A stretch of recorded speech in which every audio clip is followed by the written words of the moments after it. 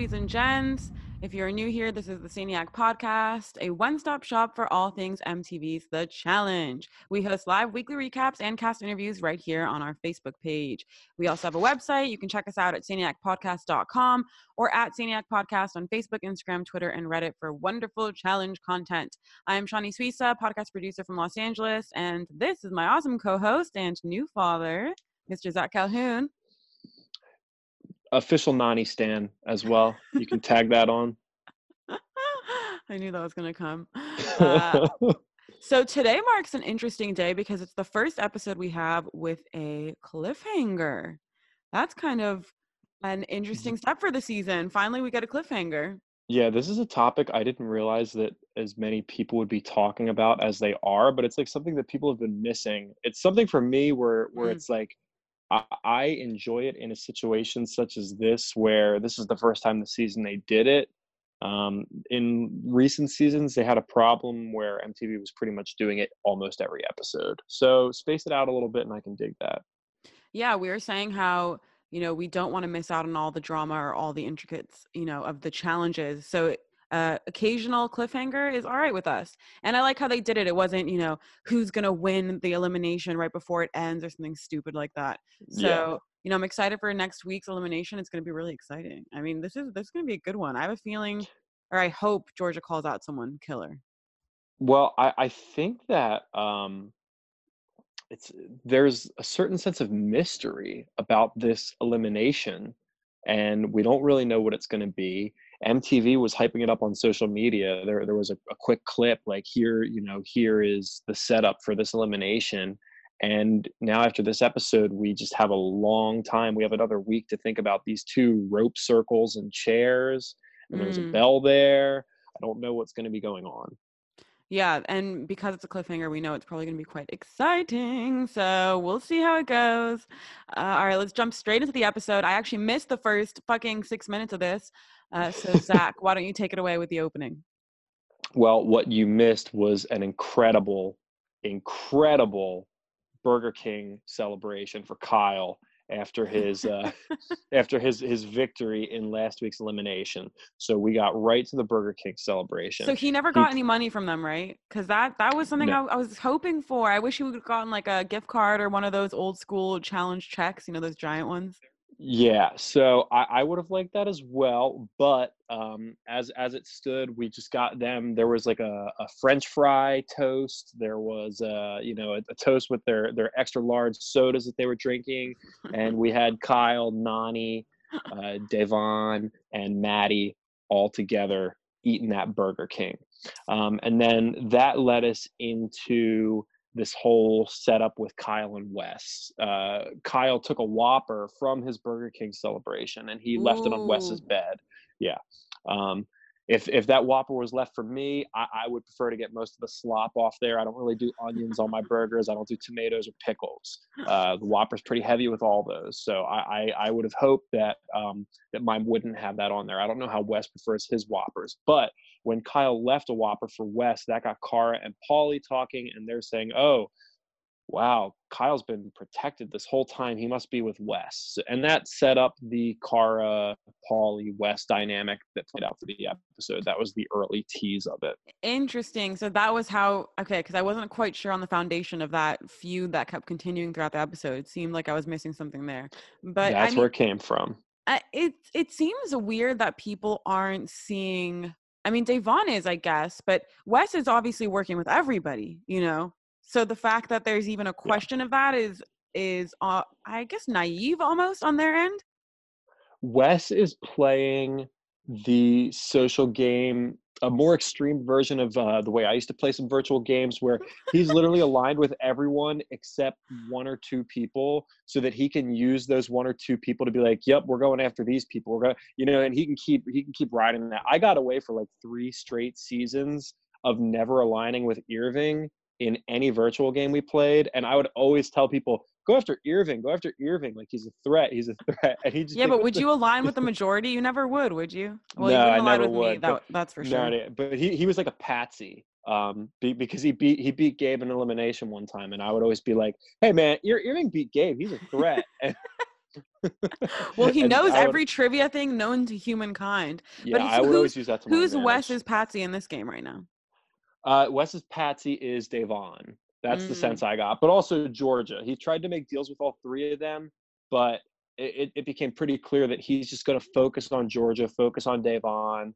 I know he still wants to go after Theo. So there's just a couple people that he has blocked off where he's Mm. like, these are the people we go after. And with that in mind, he doesn't have to sell out anyone in his alliance if everyone's working towards the same goal. Yeah, and in the interview that he spoke with us where he mentioned his list and his like totem pole system, if you think about what Georgia said this episode, where she towards the end was talking about how she wanted to rescind the deal because she felt like she was so low on his list. So that goes right into, that follows into in terms of what Wes told us about how people know his list, they know where they fall, and it showed in terms of what Georgia said. So we get to see an example of that play out in the actual house right now, and you know for someone who's at the bottom of someone's list, I mean, Georgia's right. Like, why would she make a deal with someone who's not actually going to have her back? And if she knows it, because Wes is clearly open and honest about who he's going to protect. So why would why would Davon make that deal with him? Why would Georgia make that deal with him? It's just a bit weird. Yeah. But also, why? In terms of Wes and Kyle, that's just I mean, maybe they have a loose alliance, but that's just like the Kara Pauly storyline still boiling over. And I mean, it's like I said, Wes left a whopper on the guy's bed, and that's what triggered this. Or Kyle left a whopper on his bed. It's not like Kyle gave Wes like a true gesture of, Yeah. here's some chicken fries. Kyle, here or Wes, here's these chicken fries. If that's what he would have done, I'd have been like, whoa, these guys are Oh my locked god. in together. I don't Chicken fries? Well, you have to remember also Kyle was a really close ally of Bananas. So what are the chances that Wes is also now working with one of Bananas' close allies? Like it just seems a little bit strange to me and a bit strange of a conspiracy. I feel like that's something that happens when you're in that house and the paranoia is running deep. And then you start thinking like, oh, Kyle and Wes are now in cahoots because it's pretty apparent Wes is only working with a few like strong in terms of his strong allies. There's only a few of those in the house right now, and he makes them really obvious. It's not He doesn't hide much. I'm hoping at this point in the game, Wes is rethinking Hunter as his number one because Hunter has been such a flop this season so far, in my opinion. So Well, the hopefully Wes is kind of preview. scrambling there. Look what we saw in the preview. Oh, oh yeah, we'll definitely get to that. And then on top of that, Hunter, completely botched this daily challenge, which really did not look like a hard slider to complete. And Paulie even said that as well. It's like you got to be pretty dumb to It didn't not look be able like to a hard complete it. slider, but it did look like a hard situation. Because think M- about that. Maybe, Maybe maybe. slightly. I think it was a 3x3 slider. It was only three by I three. believe. I think it was 3x3. No, shut up. It had to have been at least 4 by 4. 3 by 3 is like what you have at the kids' Ooh, office. There's no way it was Gre 3 by 3. Greg, we will not be celebrating that 1 year anniversary. Greg, that is the only today in challenge history post you've made so far that I haven't liked, and that's all I got to say about that. All right. Well, Zach dislikes it, so that should just got pinned. Okay. Now let's move into the daily challenge. Yeah. Daily challenge, Okay. Highway to Yes. Daily Hell. challenge. This segues perfectly in. So first, they have to get onto this roof of this Mad Max car. Then the car starts drifting around in this double infinity sign, very loopy, loopy, loopy route. And it's a female Yeah. A elimination little figure 8 thing day. going on. It's a female elimination day, so I thought that it was a great challenge for that because essentially all they have to do is solve a slider puzzle at the top. We're still unsure if it was a 3 by 3 or a 4 by 4. Ooh, people are saying 3 by 3. That's insane.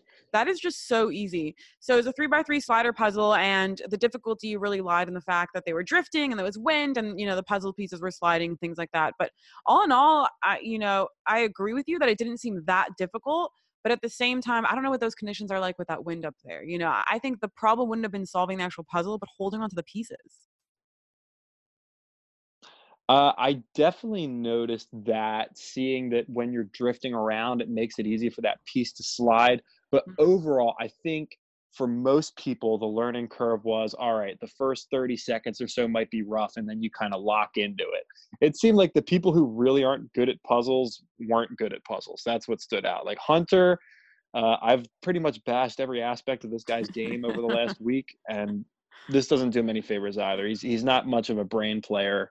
Um, that's He's about all I'll really say. he's losing it this season in my opinion. Like he's just not doing that well at the moment. Ooh, he's taken massive steps backwards. People It's wanted there was a brief minute there where people wanted to make Hunter possibly like a favorite of theirs. Oh, this is a guy I can get behind. I thought he was And going to be a CT. oh, it's just so far off. So far off. And yeah, at some point what like if Hunter wasn't a beta blocks project at this point, obviously people know from social media that he opened a gym and he partnered with beta blocks and Wes's company. um, Wes would have zero association with this guy. I highly doubt Wes is going to go into another season and be like, yeah, Hunter's my guy. No, I It's don't know really about that. bogging him Think about the down. people that Wes has aligned with in the past. You know, his main alliance has been all of his closest friends who are all really shitty at the challenge. So I don't necessarily know that his ideal person to align with is necessarily someone who's top challenger. Because think about, I mean, Hunter's better than Danny. You know, this is an upgrade. This is literally an upgrade for Wes and his past alliances. Hunter is better than Danny. I'll give it to him. But maybe Danny needs to come back and claim and stake that claim. Oh God. That's Let's see not a it in the return I want to see. Let's just move on from that one. let's see it in the comments section. Hunter versus Danny and Hall Brawl. Who you got? Give me Danny. Hunter versus Danny and Hall Brawl. All right, guys. Who wins that? Drop that in the comments. Okay, so back to the challenge. The first up was D, and she did pretty good. But something that I noticed with this challenge, along with similar to the first challenge, was it where they had the ropes and they were pulling, and there was the measurement amounts that determined the winner. So same lines with that one where we couldn't figure out who was winning or who was doing well because we didn't have times or anything like that. Which Yep. I think if they were to add times to these rounds, it would make the individual challenge rounds more complete because we would feel like we know how well they did, we understand the crowd reaction, but there's just too much room for editing. I dislike challenges like this. I and I really appreciate that aspect of it when you have the times when you have a visual aid to work with. And I've been rewatching some old seasons lately, and those are right there. It's right there for you to see and compare and Mhm. contrast. And we're just not going to get it at this point because MTV wants to have they feel like that they want to have this added element of drama. They want to have the one of these four people is going to be in the tribunal. Who's it going to be? But Mm, for me, my thing is I always found that as the viewer, you want to be in the know more so than the people that are actually playing. So it's always really cool when you can know, if you're keeping track or paying attention to the numbers and the times, who's actually winning. And then maybe the last two people that go, they don't show the times for. That's a really traditional edit style of old school challenges where they would show all the times up until the last couple people. So it was still kind of a mystery, but you had an idea of how well people did. Now, of course, editing could change all of those times easily. It's not like they are necessarily being honest about them, but at the same time, it's still more complete and we still feel like we understand what they're trying to say. Because here, it's hard to see or hard to tell how well people do. A lot of them were just claps and, oh, good job, or wow. The only one that was a noticeable difference was Maddie. yes, Maddie clearly had the top time. Another thing is when you have a challenge like this where it's kind of repetitive and you've got so many people doing the same thing and they only had a 3-minute window, I'm sure most of the times were very similar. That might have gotten Mm. repetitive. I can't imagine there were many seconds separating everyone. Well, true. They only had a 3-minute time limit. So, that was definitely a factor there. Okay, so D goes up. She does pretty well. Theo goes up. He says he's like an ex chess champion, which I thought was a cool part of his resume. I did not know that. I'm a And he, big he fan of was that. I thought that was really cool. I'm thinking, okay, he's got the speed and he's got the brains to go with it. He did not quite deliver on Nope, this he one. times out on this one. That was pretty bad. And then we have your girl Kara going up. Ooh, and Kara, it seems like she does decent, but we don't really see too much, so we can't tell. Yeah. Wes, he goes up and he does pretty good. Uh, Georgia goes up, she times out. Polly goes up, he does well, and this is where Polly drops his line about how you'd basically have to be an idiot for you to do bad in this challenge. So it does give us a Yes. reference. If Polly is saying that, then that means that it was a fairly easy challenge. I mean, if it was a 3x3 slider puzzle, that's ridiculous. Like, that's so easy. That's what it was. Also, That's so easy. I like seeing Jack back in the comments, our resident hunter Stan. Um, I Uh, think that's solid. yeah. Jack, thank you for coming back. Honestly, we need stands of for everyone. I was inviting all these Kara stands into the live tonight. I hope some of them show up because, as some of you guys might know, I am planning. We are going to talk about the greatest female challengers ever later in this episode once we get through our recap. So we are going to get to that. So we just need stands of everyone. We've got some Devin stands in here, some Hunter stands. We need well, we have Robert in here. We all know Robert stands Kara Yeah, pretty Robert's a hard. Kara stan. Yeah, he's one of the biggest. He's like in the camp. Honestly, it would not surprise me to learn that Robert and Cara Maria Defender have DM'd each other. I bet you that's happened. I honestly, yeah, I bet you that's happened too.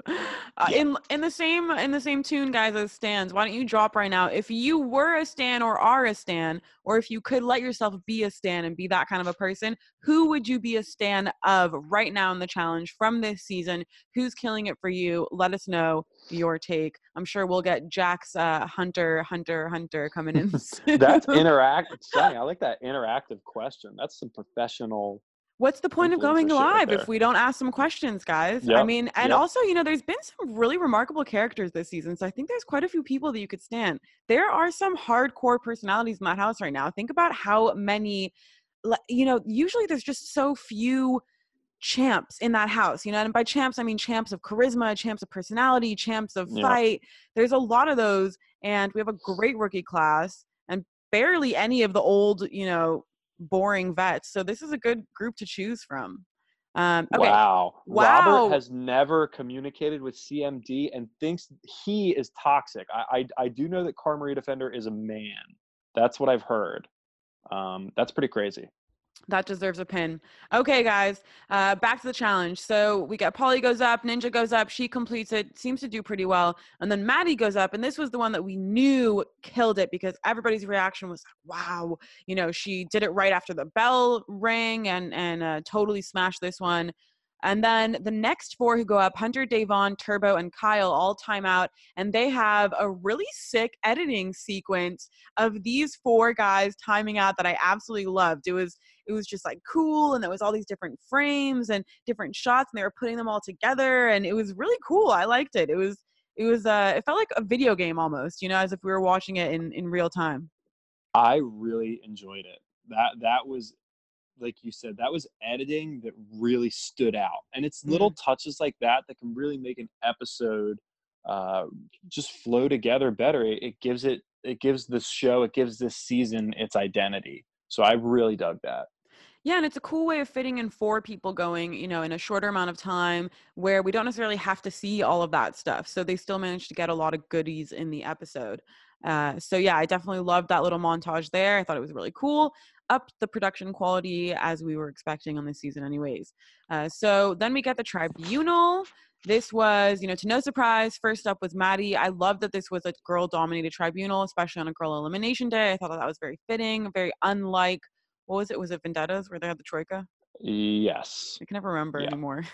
Yep. Yeah. Some of these poor format decisions blend together. That was Vendettas, but this made a little more sense to me. Yeah.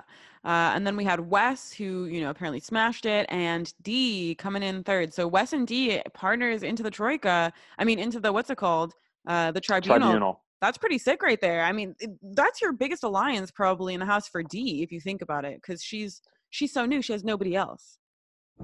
Yes. And I had mixed feelings about it because when I saw, obviously I'm rooting every episode. I'm just rooting as hard as possible for Cara to at least see an elimination. Like that's all I want, guys. I want Cara to actually see an elimination. Okay, but what's your gripe with this? I don't understand. Like, why does she have to see an elimination? Is it purely as a viewer you want to watch it for entertainment, or because you feel like she has to go into an elimination? It's because she's skating like Johnny now. And I don't like that. I don't like that. She's skating on a false reputation. But is that her fault? No. Why would you actively volunteer to go into an elimination when you can politic your way to safety? It just makes absolutely no sense.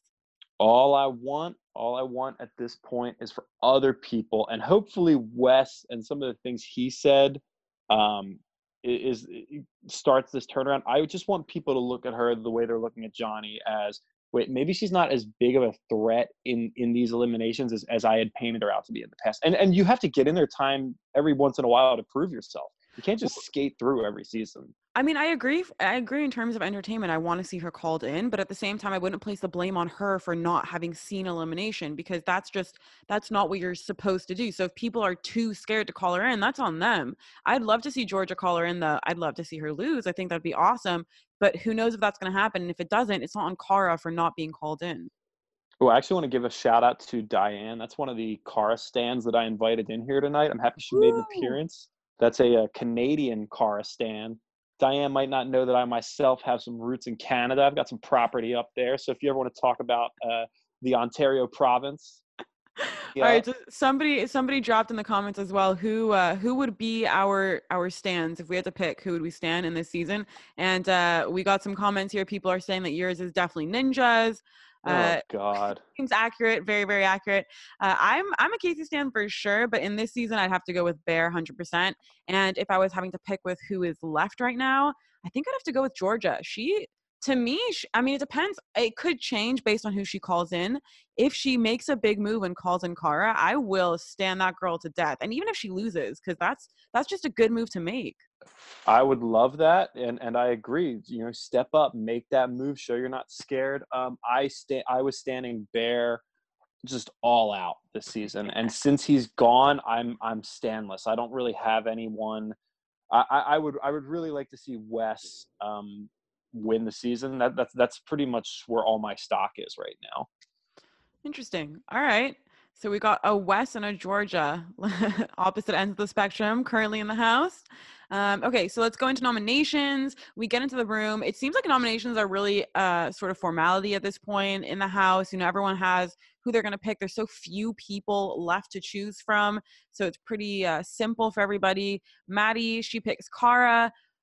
Wes picks Georgia. D picks Davon.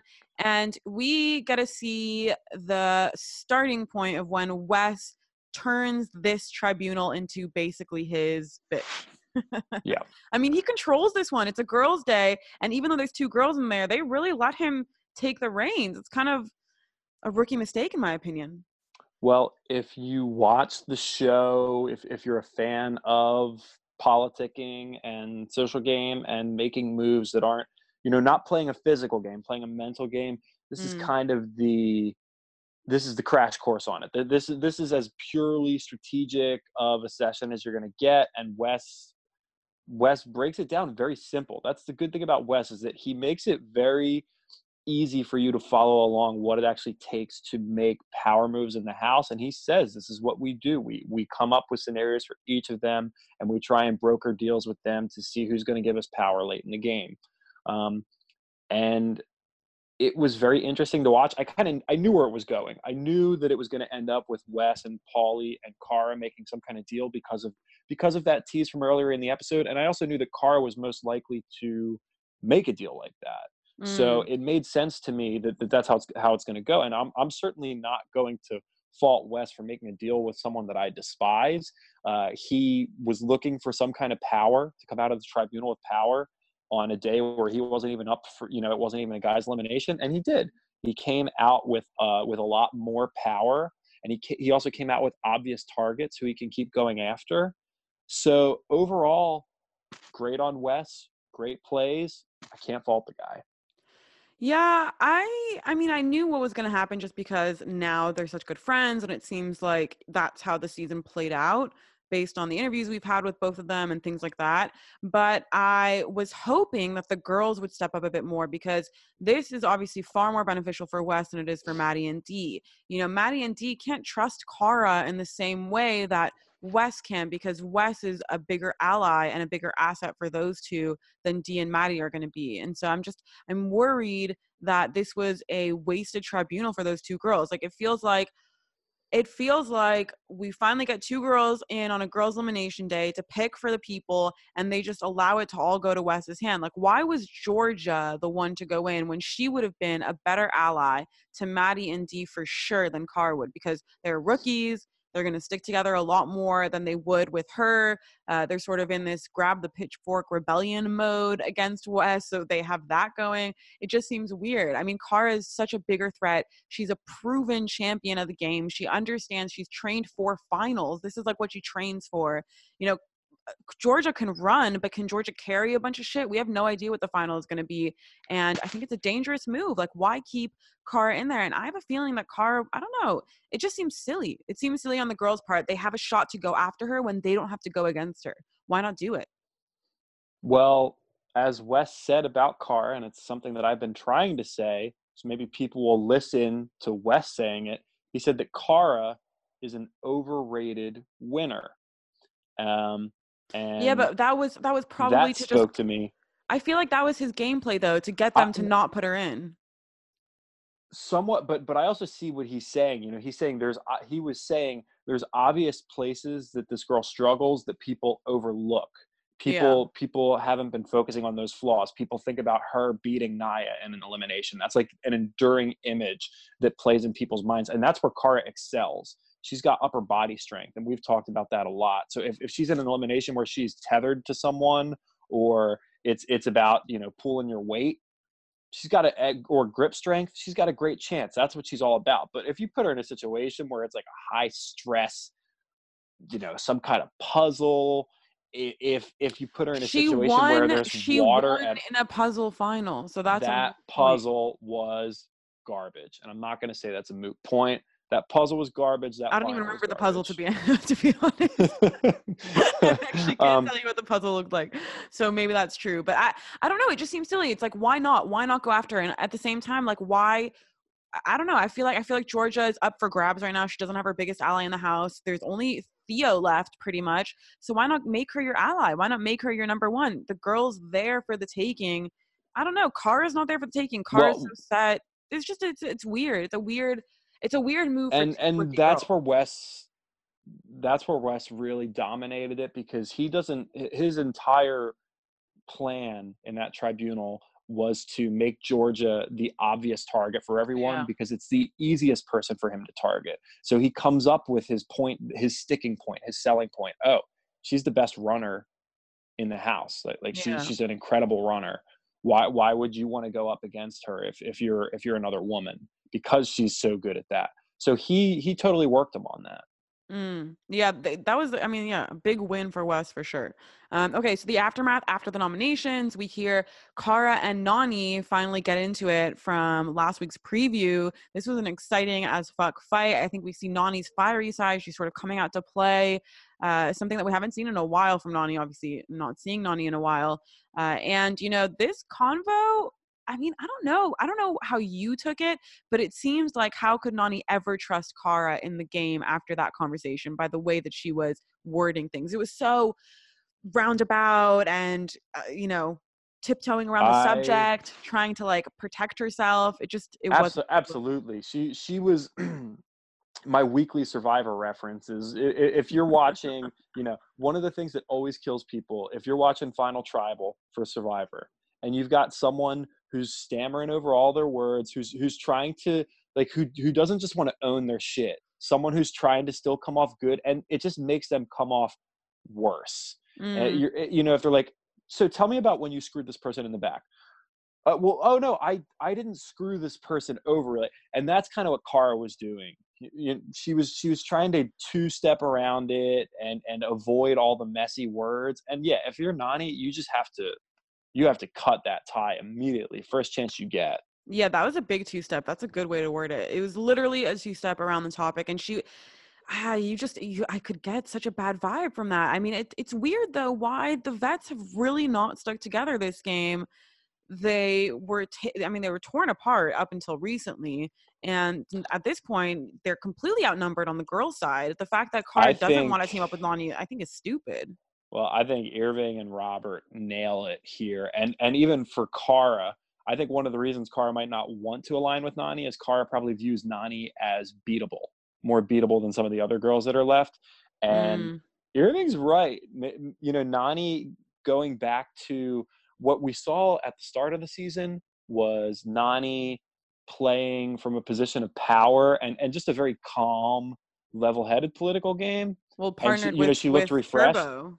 And yeah, exactly. And tonight, it definitely looked like old Nany. How many fights like this have we seen Nany get in over the years? You think she's really And scared. It makes sense, yeah, yeah. pulling that move. I mean, I do think Kara could beat Nany. I think most of the girls could beat Nany, but I don't necessarily want to see her in an elimination because I'm dying to see some crazy action between, a Georgia and a Kara. I wouldn't want Georgia to call a Ninja because I think that's an obvious win for Ninja, but I would like to see Kara in there. Well, So I was thinking about this. We don't know what this elimination is going to be. And if I was Georgia, that thought literally ran through my head. I was like, if I'm Georgia and this elimination could be a 50-50, I'm calling in Ninja. This seems like the perfect time to call her in because it's going to be some kind of really, weird mental game, I think. It doesn't look like this is going to be physical at all. I didn't get a good look at the elimination. What was the setup like? It's it's two rope circles that are far away from each other. There's a chair in each circle, so I imagine they're going to be sitting in it, and then there's a bell outside of it. So at some point you have to go Ooh. ring the bell. I literally have no idea what it could be, but it Shit, that's seems going to be like interesting. Maybe they have to untangle it or something, some sort of rope game. They're bringing back a lot of classic styles, so I could see that yeah, happening. I don't know I don't know what to expect, Ca- but Casey's comment is interesting because, I agree with her. It was not the most exciting episode for me. There were portions that were really exciting, but all in all, I think we've had way better episodes this season for sure. this episode was all about setting up here's the current political landscape of the Mm. season and setting that up moving forward. Now, for those of you who watch our stuff and listen to all of our episodes, if you listen to our Wes interview, you will remember that Wes made a comment in there. He said, I can't spoil anything, but I do have some issues with Kara for, things that she did on the season that's currently airing, things that she did to me, which makes me believe, hearing that and then seeing this, it just seems prime, like Kara's going to screw Wes over. Kara's going to go back on their agreement somehow. It That's the all sense I'm getting. I also got a sense from Wes that Devon, because saying that she was like an elimination queen, or him and her and Bear. So I'm not sure. I mean, it's possible that she goes in against Georgia, beats her. There's a lot of foreshadowing from a few of our interviews that we can infer some goodies from there. But I don't know how that's going to go down. I also agree with Jack.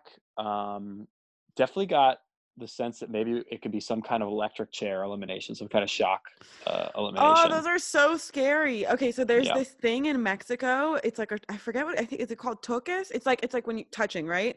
That's what the word means, and it's when you take two electric shock like things and you connect them, and everybody holds hands in a circle, and, and then you like all get shocked. And honestly, I did that once in Playa, and it's fucking scary. Like that shit. I was like, woo! And we were all out of the club. This guy's just like walking around like toques, toques. It was hilarious. If that's what it is, That'd be kind perfect of scary. situation to perfect situation to call Natalie out. You think? I think perfect situation to call Cara out. Like, get her out. I don't Ditto, understand. ditto. Yeah, But either I or would don't be a think great elimination, but I'd prefer, and I agree, I'd prefer not to see Nany or Devon because I don't want something boring. I want her to take in one of the beasts or one of the quote unquote beasts of the season. Okay, so let's move in. We got Tribal Council. This is where we see tribal council. I got Survivor on your brain. We got Jeff Probst Tribunal out Council. here. I We can't with got all Jeff. of the tries. Troika, try, cha cha Yeah. cha cha cha cha cha. It's just like crazy. Okay, so Tribunal Council.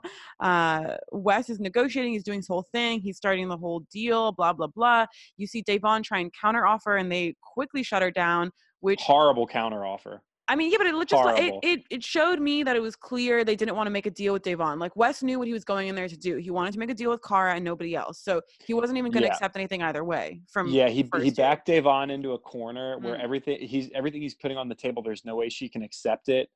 And then for her to be like, well, here's my counteroffer. I'll watch your back. Oh, Oh, thanks, cool, Davon. cool. You're gonna Sounds watch my good. back. Got it. I mean, but he knew exactly how that was going to play out. He knew that she wasn't going to say yes to that, so it was a formality at that point.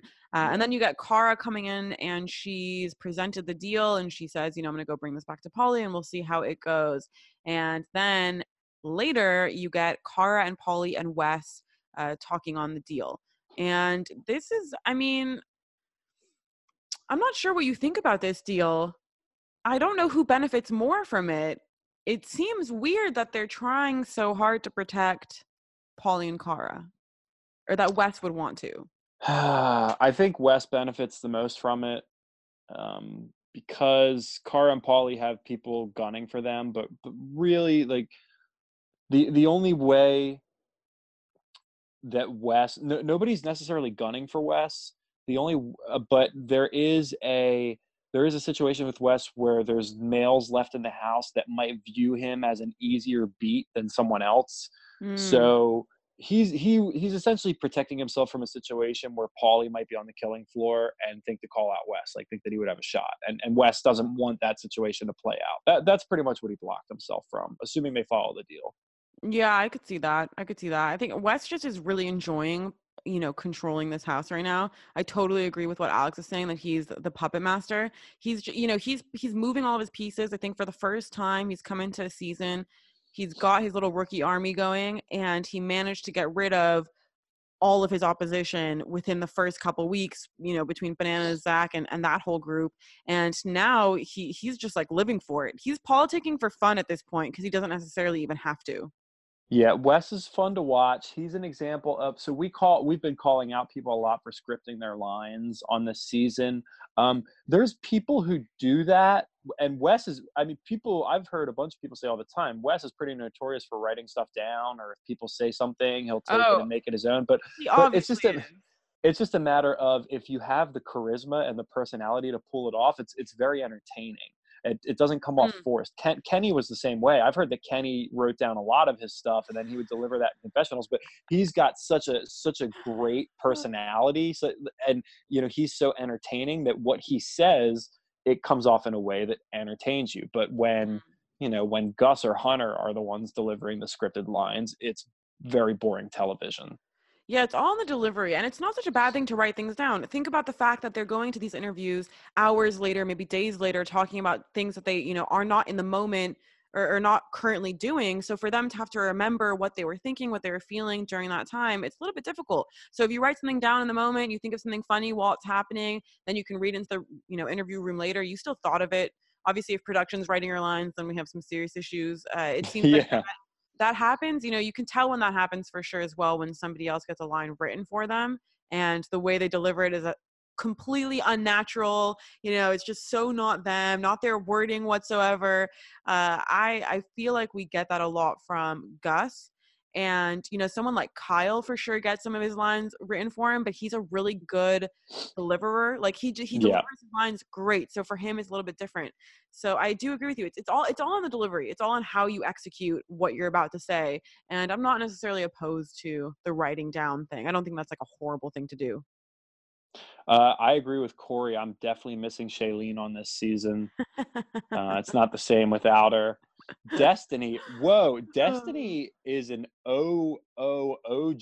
Destiny played Virtual Challenge Org season 1, and we've got her in here. wow. She's org royalty in the house. Destiny, I'm gonna stick with what I say. I think Georgia picks Ninja and beats her, takes Okay, her out. that's such a far stretch. Okay, so then we, after the Polly and Kara deal, we get Nany ripping on Kara to Maddie some more. Kara, hey, I knew Zach was probably smiling from ear to ear during all of these scenes. I literally had your head in my head. I was thinking like, oh, this Hmm. guy's for sure smiling. Like this is his moment right here. And then we go into the night out, and this is where we see Davon gathering the pitchforks, gathering all the peasant people, trying to rebel against King Wes and make some moves. She's a strong headed woman, and she's not going to let somebody try and manipulate her.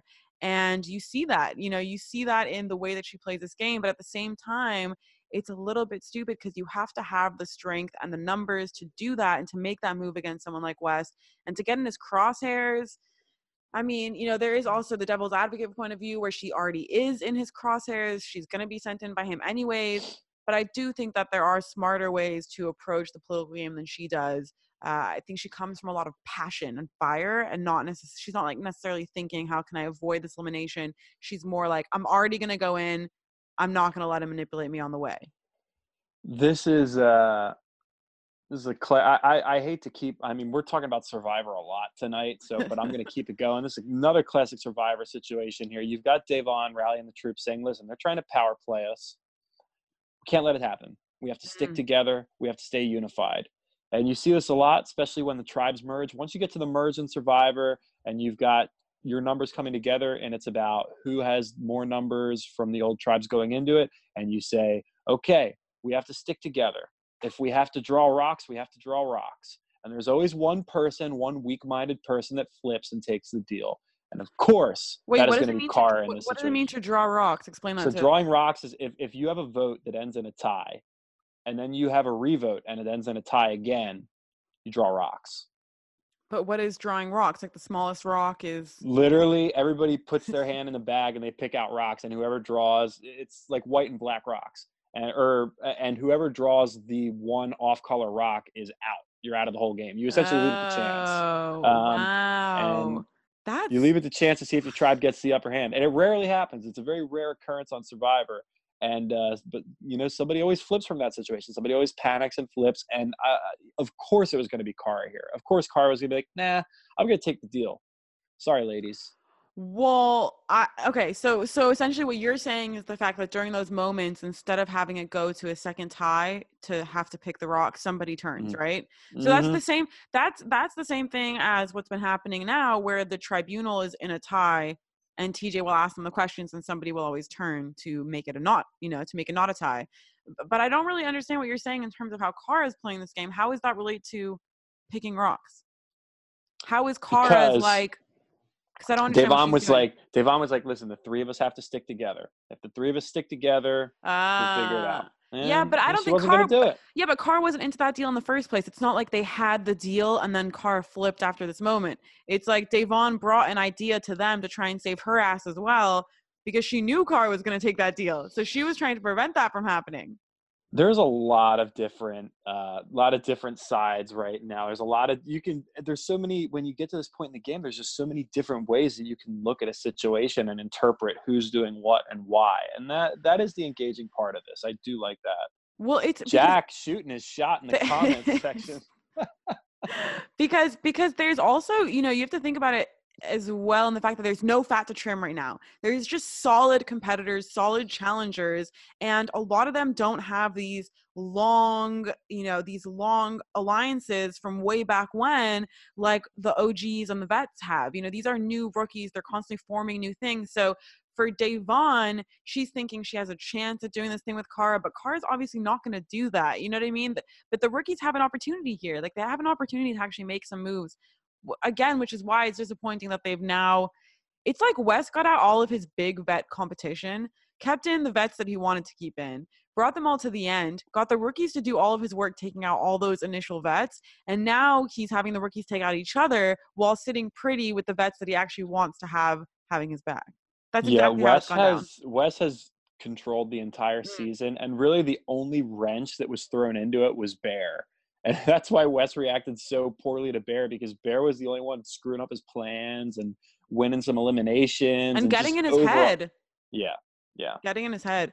That was I think now that Bear, it's interesting you mentioned that, because now that Bear is gone, we're seeing a Wes really up his manipulation game, really Mm-hmm. up his political game, because he has the opportunity and he has the clear mind. He was really fucked up when Bear was in the house. I mean, you could see it. Like, his eyes were all glazed over. You could see he was losing sleep over this Yeah. guy. Yeah, Bear brought just the perfect amount of resistance into the house, and now I do have a worry that the rest of the season is just going to be this veteran, glad handing each other, which I really don't want to see. I don't really want to see Wes and Kara working together. That's kind of boring. Like, the most exciting part of this episode for me was Nany and Kara going at it. Like, that was interesting. I I wouldn't want to mind see more of that. I wouldn't mind seeing Wes and Carr work together if people go after them. I just don't want it to be like they start working together, all the rookies start protecting them too, because that's just you could just see it's like the rookie delusion where they think that they're in the crew, but they're actually not. They're just expendable pawns at the bottom of the totem pole. I don't know.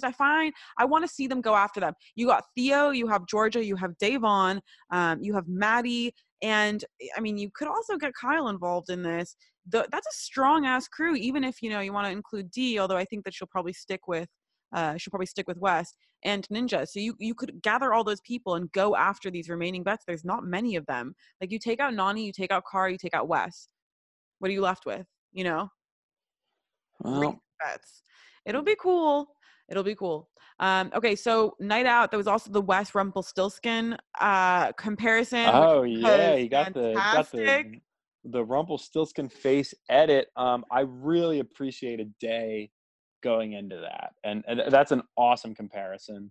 Um, They're doing a lot of editing this season, like cool edits. yeah, The Wes's Angels, they're adding in a lot of the graphics, the thing during the daily challenge. Now this with Rumpelstiltskin, like things are yeah, getting I'm CGI. really digging it. I really did not like the Amanda exorcism in the beginning of the season. I thought that was really dumb and just an example of production really allowing people to pile on to someone and kind of allowing that sort of mindset. But everything they've done since then, I've really been digging.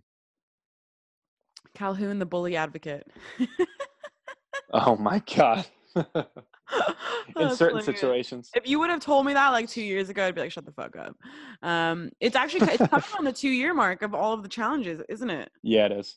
That's May of 2017 that is is when the first season happened. crazy. For all of you guys Yeah. who don't know, we all met in the virtual challenge world, and it's been 2 years since that whole life started. Like that's insane. That's actually insane. Two Yeah, fucking we're about that life. The games aren't the same anymore. Most of the legends have moved on. Yeah, we're all But we tired. still we'll come back for like an all-star season eventually. Yeah, oh, that'd be fun. Me and Alex Yeah. always randomly pop into one of our chats and we'll just be like, "What? There's still games happening?" Yeah. Yeah, honestly, I'm life like is better without them. It's just yeah, exhausting. I'm in that zone now too. Well, yeah, you got a kid. You have to be.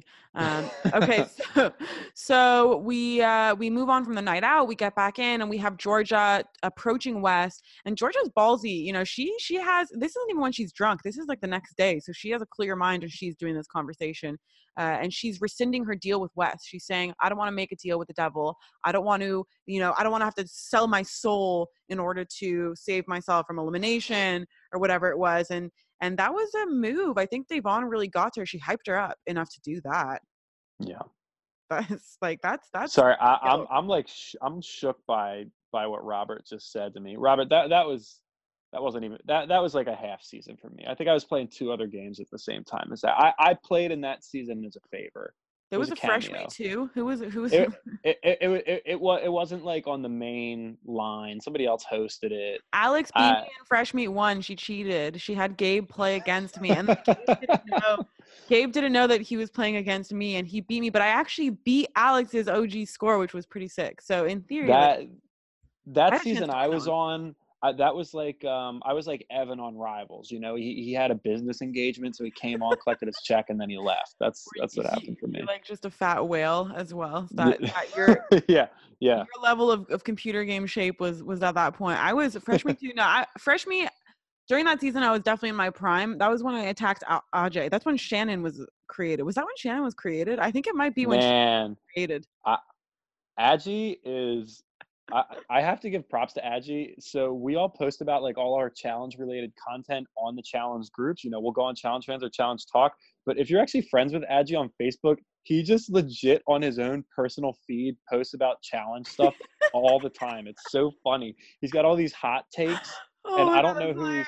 I don't know who he's firing it off to. And I'm just like, dude, just post that on Challenge Fans. Why are you doing that on your own feed?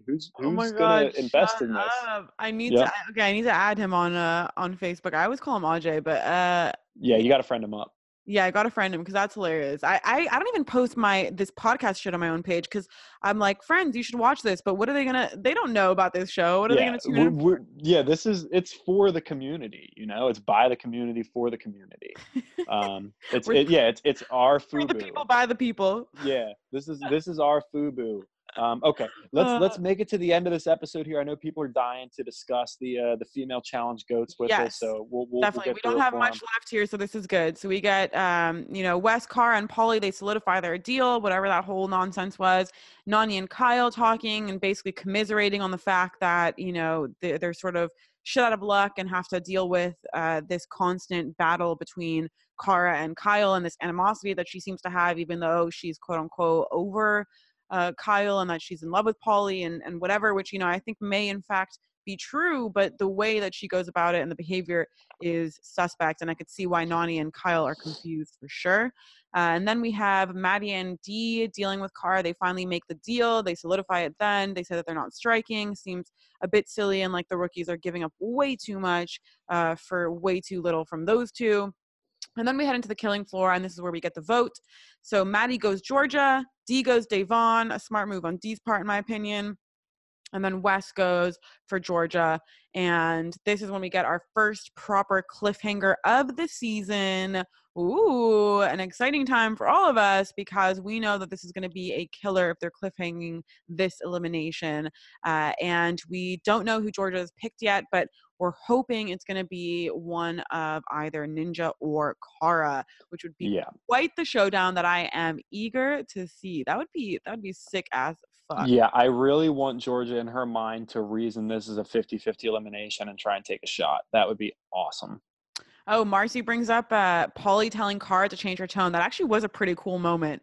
I like that because you see people are constantly commenting on their relationship, and considering all the comments, I actually don't necessarily see a lot of the negativity that people are commenting on so often. People say this toxicity and da da da, but it seems like they have a good balance of not letting the other walk all over them.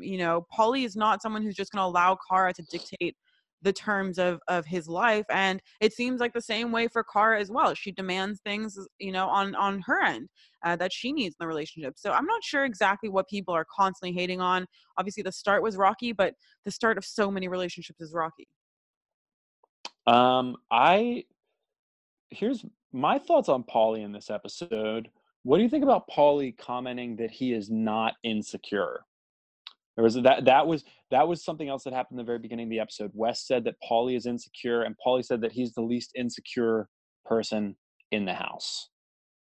Where do we sit on this? Is Paulie an insecure person? So the way I see it is that Paulie is someone who is constantly actively developing his personality, his character, who he is as a human.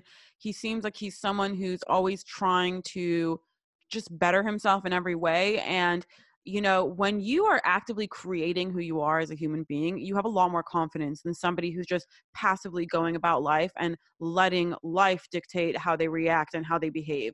And so for me, when I see, from the interview that we had with him, and this is not from watching the show as much as it is from the interview that we had with him and speaking to him firsthand, is that I saw somebody who does have confidence in himself, still has things he wants to work on, still sees that he has a lot of faults, and he's, constantly growing in those areas and is self-aware about those things. And to me, that's someone who's confident. Like, you can know that you have areas you have to work on, that you have areas that you're shit at, but that doesn't necessarily mean that you have to be insecure about it. Doesn't necessarily mean you have to be, lose confidence or lose sleep over the fact that you're bad at those things. And so, I do disagree with that. And I do think that he's not an insecure person. And I think what we see in Cara is an attempt to grow and improve from her insecurities, to overcome her insecurities, but it's really, really hard for her to do that as a person. Those seem to be deeply ingrained in her. So it seems like it's really difficult for her. And it seems that Polly is attempting to try and help her in that area. And Cara in trying to get over her insecurities is acting out in some of these ways that we're seeing, things that she thinks will help, right? Blocking people on Twitter, deleting social media accounts, which actually 100% will help people. Deleting social media is great for some human beings. But those kind of things that then are interpreted poorly by the fans. When she gained a bunch of confidence being with Camilla, to her, she thought maybe if she plays the game in that way, she'll get over those insecurities of being the weak one or the weak one in the game. And so, it's I don't see Polly's insecure. I do see Car is insecure, but I think that Car is trying to get over those things. It's just really hard for some people. Like some people have deeper insecurities than other, and I just can't see Polly as someone who's insecure. I can't. If someone is actively being who they are, choosing to be the person they are, whether it's to be an asshole or to be a great human being, that's someone with confidence because they're choosing that. They're making those decisions. They're actively aware of what they're doing and they're embracing that. There's a big difference between that and somebody who just allows life to hit them in the face. And that's what dictates, their behaviors and stuff. Like you have to be stronger than that. I see that in Polly. I do think that Paulie has, and granted, pretty much everybody has some insecurities about themselves, but there have been instances where Paulie has shown some insecure traits. When everything was going down with Cara and Danielle, and just those whacked out Instagram lives that Paulie was doing to try and defend himself, to try and defend the position, like you could see those things coming out. Paulie's also the kind of person where he wants you to know that he's a little bit of everything. Oh, I'm a well-learned individual. I'm an athletic guy. I'm an intellectual. He wants to give you all those sides of himself because maybe there are some insecurities there about what he really is. So he presents a little bit of everything to you, of what he is. Maybe, but at the same time, like I would love to be able to promote all of those sides of myself, but it's a difficult thing to go about doing that. So I appreciate those who do. I do see what you mean in that he has some areas to grow. Like you see some insecurities from time to time, but as a whole, as a person, I just wouldn't say that he's an insecure person. I would say maybe there are moments where insecurities show, but isn't that like Irving is saying in the comments right now? If you're not insecure, are you even breathing? And that's what Marie said. And to some extent I agree with that statement, but I do think that you can be breathing and not insecure, just have moments of that, just glimpses of that. I Yeah, I just don't Yeah, see so I don't see it as a whole.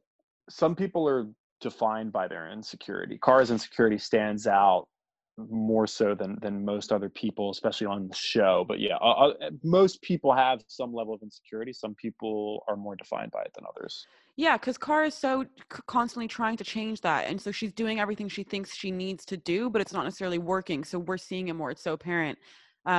Corey just said, was it Corey? Who was it? No, Rebecca. Rebecca just said to compare him to his brother. And yeah, Cody, I don't know if Cody is like, Cody is so hot, so confident, super chill. He has a really great air about him where he doesn't have to prove himself, which is a big deal for me because it's someone who's constantly trying to prove themselves. Then something's up. It's just a little bit annoying, and Cody does not have that. So I do agree. I would say his brother is more confident than he is for sure.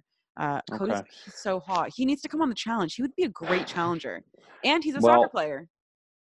Well, there we go. I'm gonna have to get the soccer scouting report on him from Alex. She is the soccer expert around here. Yeah, our resident athlete. She's got a lot of knowledge about this stuff. I think this is a good place to leave off on Yes. the episode.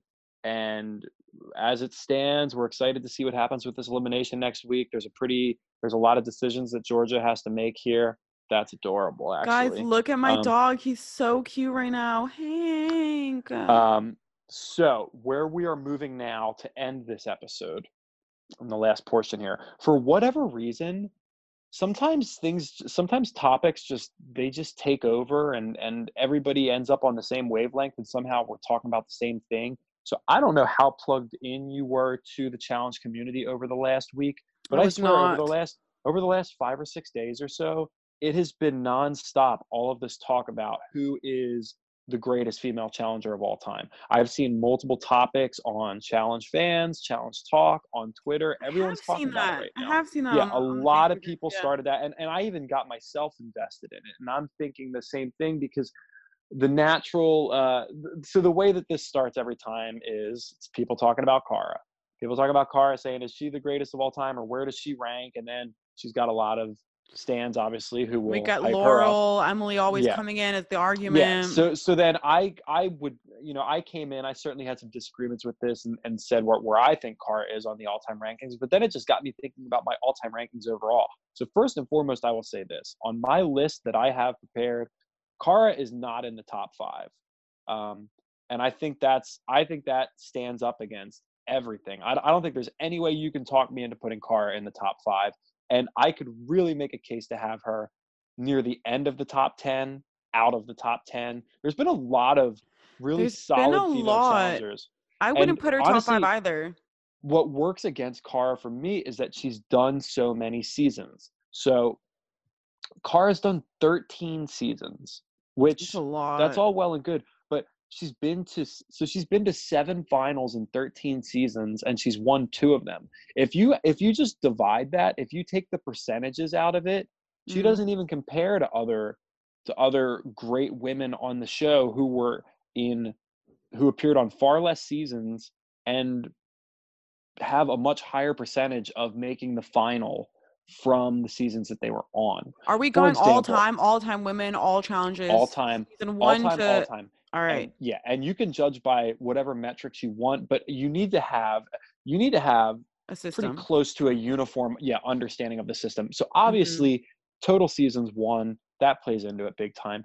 Finals, and I understand that, I finals contrasting total finals with total seasons played, I think is important, but I really don't like the argument. Sometimes people will rip apart certain challengers that I happen to stand by saying, "Oh, he never made a final before." I don't think that's as valuable an argument as people Ding, think ding, because ding. Our resident Shane there comment. there's been really bad people who make finals because that's the strategy of the game. You want to carry some of those 100%. bad people to the end. So I don't consider that as an all-encompassing fact. But obviously seasons won, elimination record, and I just think there needs to be something that stands out for political game. Now, I don't really know how to quantify that. With one challenger in particular, I can though. So I want to talk about first and foremost Rachel Robinson. I would put Rachel 100% in my top 5 female She's in my list. top 5. 100%. Now, she was You on have 7. to. Yeah, Rachel has been on 7 seasons. She's won 2 seasons. She's been to 3 finals, but her elimination record is only 1-1. And I Hmm. think that right there indicates exactly why she is without a doubt one of the greatest social players of all time. She might be the greatest female social player of all time. So check this stat out. Rachel was on the Gauntlet, she was on the Inferno 2, and she was on the Duel 2. Those are 3 heavy elimination-based seasons. On all 3 of those seasons, she went into 0 eliminations. She's Between almost like all the 3 of mark those of the seasons. females. And yeah, and exactly, that's exactly what it is, and Mhm. that's crazy. That's how much respect she had, but also how much she was running the social game in the house. That between those 3 seasons, she appeared on 0 the only season she ever appeared in an elimination on was, X's. But She also won yeah, her but first also you have to elimination remember again. it's Yeah. like she had the fear factor, which is something that a lot of other girls in that time didn't necessarily have because she was so big and so much taller and so much stronger than most of the other girls at the time. Like this wasn't the time during CrossFit athlete, days when most of the girls are slightly ripped. This was before that and most of them were out of shape. Most of them were really thin or a little bit chunkier and out of shape. I mean, there wasn't that many girls that were whooping ass in the gym like Rachel was. She was a beast. So she also scared people, which was a big plus. Yeah. Which was a big plus for her in her social game. So she had that. It was like the competition meets social game. No one wanted to send her in because they liked her and because they were scared shitless of her. So where we stand with that is I think the way we'll do is I think we'll settle without an order on the 5 greatest female challengers. I think we can do that. I think we can Mm. come to and we can order them how we want. The next person I want to talk about, and this obviously shout out goes to Alex. This is her all-time queen. I want to talk about Ooh. Laurel. All right.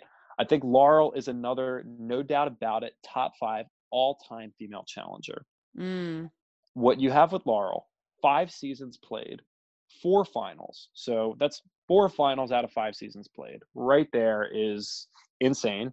Um, Wow, 4 for sh 5? That's an insane yes, stat. 4 out That's of an 5. insane stat. Yeah, 1 season win and a 9-1 elimination record, which is just fucking nuts. And That's an 80% rate of hitting finals. That's yes. crazy. And then you look at the only, and really the only black mark on Laurel's record at all is Invasion, and that was her only loss. She lost to Camilla in the not so fast elimination, I missed remember out on that.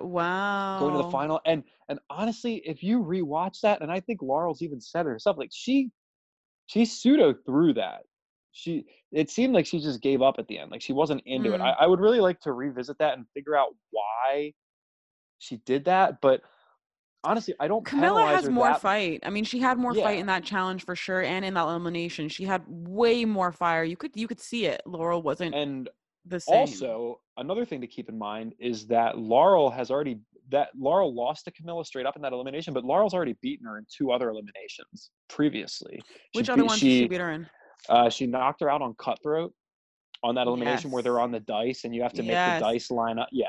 And then I believe her and Cara took out Camilla and Teresa on Rivals. Does that sound right?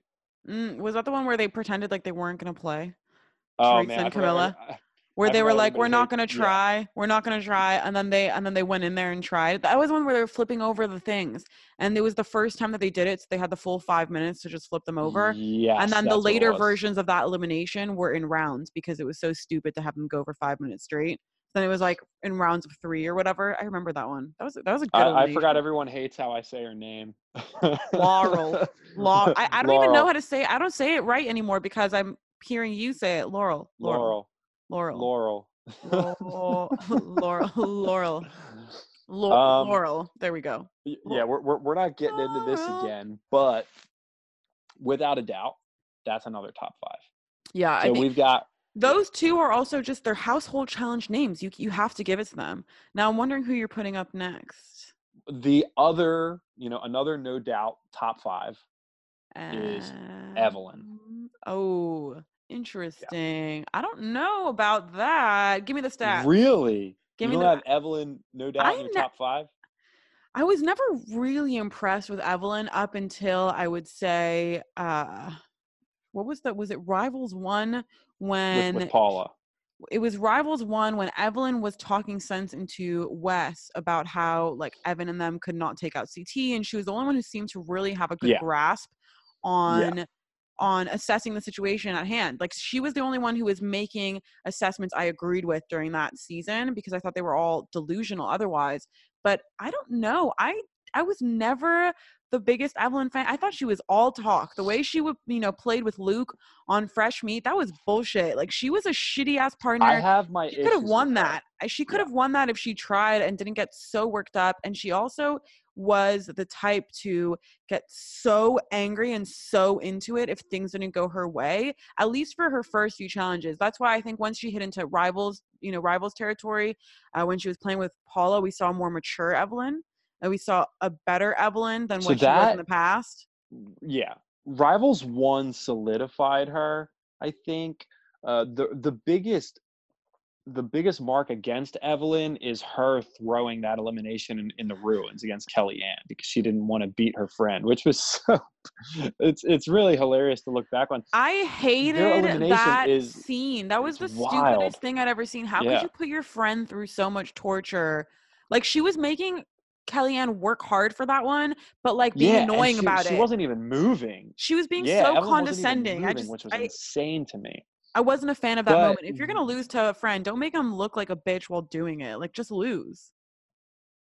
another thing that this comes down to, though, is that Evelyn has 3 season wins. So Evelyn and Veronica are tied for the most season wins among all females in challenge What history. seasons And are people that? will poke holes in So people will poke holes in Veronica's wins. We're not going to talk about that right now. But so Evelyn won Inferno 3, she won the Island, and she won Rivals 1. I would say that Inferno 3 is actually impressive as hell because Evelyn pretty much skated through that whole season because nobody wanted to fuck with her at all. Yeah, but I think that's because And I think people would fuck with her now, though. In terms of the competition we have today, I don't think Evelyn's nearly as impressive. also, I'm not a huge fan of Evelyn's win on the island because That's the I one I just like. overall overall the format of that season was so janky, and everybody loves Evelyn's play that she made when she took Johnny's key, but I just hate the fact that they link up at the end. It's just Oh, like, I like the part wow, at you the you end you when she completely links up sold with them. out. I love when she sells out because to me Mm. that shows somebody who wants to win over somebody who wants to be proud. That's somebody who wants to win at all costs, regardless of their moral compass in that moment. They just want to win. And I thought that was a really good, ruthless moment in her career. But I would agree that the format of that season made it so that win is pretty unimpressive, in the end round there. Like, who did they Yeah, beat? and it's just Robin? uh, yeah, Paula, Ryan, and also the thing that really kills that season for me is I've heard interviews with Abe where Abe was like, "Yeah, Kahada and I had a raft built 2 days in, and we we literally could have taken that out to the island with the treasure chest on it, but they told us not to." Oh my Um, god, of course they did. I wish they would have let okay, them. so you're saying that you don't necessarily have Evelyn in your top 5. You Yeah, wouldn't confirm that. All right. I So we've wouldn't. got Laurel, we've got Rachel. Now let's talk about one that I think belongs in the top 5, Ooh, controversial. is a controversial player. It's a woman that she's got a lot of haters, but I think you have to respect the hell out of her. Let's talk about Sarah. Interesting for a Top top 5 5. all time Ooh, Sarah. that's big ups to Sarah, Let putting her in me top 5. All right, break let down me the stats. read this off to you. 9 seasons, 9 total seasons, 2 wins, 4 finals, 6-2 all time in eliminations, and in her 9 seasons, 2 of those seasons she got DQ'd because of her partner. So I always love so this. if you take that out of the equation, Ooh, then you're down to, people are not oh, liking Sarah in the comments. people hate Sarah. People hate Sarah. And I like, honestly, because of that, she's very underrated because she's got haters. I don't think she's bad. I just can't like her stats don't even impress me that much because I just think like People, I think she two wins, sucks in 6-2, finals. 2 wins, 6-2 all time in eliminations. And she really doesn't. She bombed the cutthroat final, which um if you guys rewatch the Cutthroat final, literally just some of the worst conditions in a final ever. Like Abe almost dies. Okay, I just want to throw that out there. Um, but dude, 6-2 all time in eliminations and two victories, one of which is very strong in X's 2, where she ran the whole. Her next to Wes, she played the best political game on that season. People are pissed, dude. People hate Sarah. Because you want to know what it is? I just think Sarah was someone that wasn't necessarily in the same athletic caliber as some of the other girls. Like she's good, she has Oh, heart. I think she She is. I think she's tried. very athletic. She's a great I swimmer, I one disagree of the with best that. swimmers. Um, yeah, Greg, I believe Greg said it. She almost beat the vets on her own in the Ruins final. She gave them a run. Ugh, I don't know. I honestly like Sarah to me, she's just one of those people who she was all right, but she was never I wouldn't have been scared to go against Sarah. She was not someone that like brought fear into my eyes. She is Well, definitely not she wouldn't she's not as memorable as somebody like I would put Evelyn higher than I'd put Sarah. 6-2 all time in eliminations. I think she's sneaky good. She's got Who did she a beat in eliminations and who beat her? Who was one of those two? Jonna and what we Jasmine? yes, that Let's was one of talk her about that one losses. because Yep. that was her big issue and something that I had a problem with is she was super cocky and didn't always back it up. She would Okay, have these moments and yeah, where and yes, that's fair, and that's why people hate Sarah. Like that's why she gets a lot of hate is her because of and that. But do you think her and she Vinny would have done well if Vinny hadn't got sent home? Like I don't think so. The way that they were going no, that's the about thing though. She that got season, she got stuck with Vinny as a partner twice. That's a yeah, hindrance that to her. sucks. She That had to really be a does suck. partner with him twice. Sarah is a fascinating study here. Okay, take Kara and take Sarah, who, by the way, Sarah has an elimination victory against Kara, as we have discussed on this show before, Battle of the Seasons. Um, Sarah skews underrated and Kara skews overrated. And what I mean by that is, if you look at things strictly, if there's only two ways to Yeah, I'll define agree with things, that. I'll agree with that. if you can say this person is underrated or this person's overrated, and you have to strictly abide by that, you have to say Sarah is underrated, because look at our comment section. Mm. Look at it. People are, despite the fact that her numbers are all right there with the best of all time, people are like, I hate Sarah. I hate Sarah. I hate Sarah. And Because she's just so fucking annoying. Like, so there you go. And that's what it comes down to. I she's am going to uh I'm gonna listen. Sarah's right there. So you're saying you would put Evelyn ahead of Sarah. So I we've would, got, but I wouldn't put either of them in top 5. And I actually, okay. I think what it is with, yeah, I'll leave it at that, because it's Sarah. She's decent. I'm not going to say she's bad. I do think she's underrated. I'll agree with that more so. I agree with your analysis on the fact that Kara is overrated and Sarah is underrated, but I won't say that Sarah is like that amazing, because I just don't think so. I think there have been far more impressive females in the show. All Uh, right.